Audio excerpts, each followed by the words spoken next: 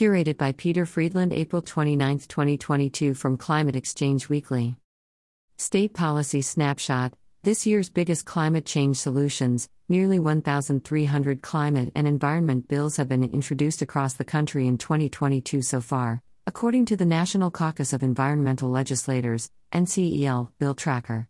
While many states are still in session, it's worth taking a look at the notable legislative and administrative efforts that have already passed this year. Here are the highlights. Climate plans progress across the states. Louisiana released its finalized climate action plan in February, outlining recommendations to achieve net zero emissions by 2050 and increase climate resilience.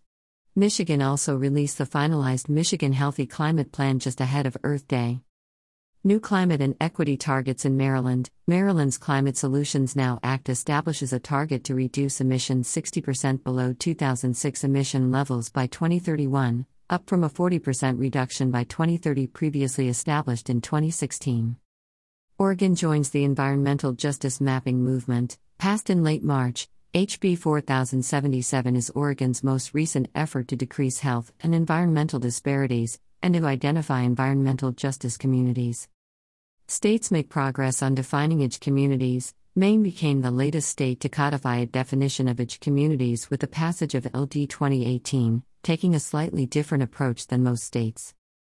New building and appliance performance standards in 4 states. Maryland became the 3rd state to establish a Building Performance Standard, BPS, a policy requiring existing buildings to meet energy or greenhouse gas emissions-based performance targets.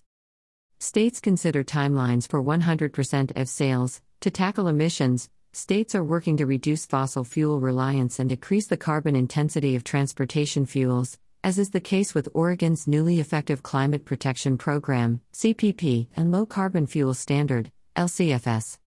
Read our full update on our website. Read the article. Quote of the week. Too many people are still looking for easy things to do to make a difference. But it's not easy. It takes showing up, and it's a lot of work. It takes building relationships and trust. It takes dealing with all the human messiness with tolerance and compassion. But it's worth it. Peter Kalmus, NASA climate scientist, when asked what can I do? In a tweet. Events. Citizens Climate Lobby June Conference.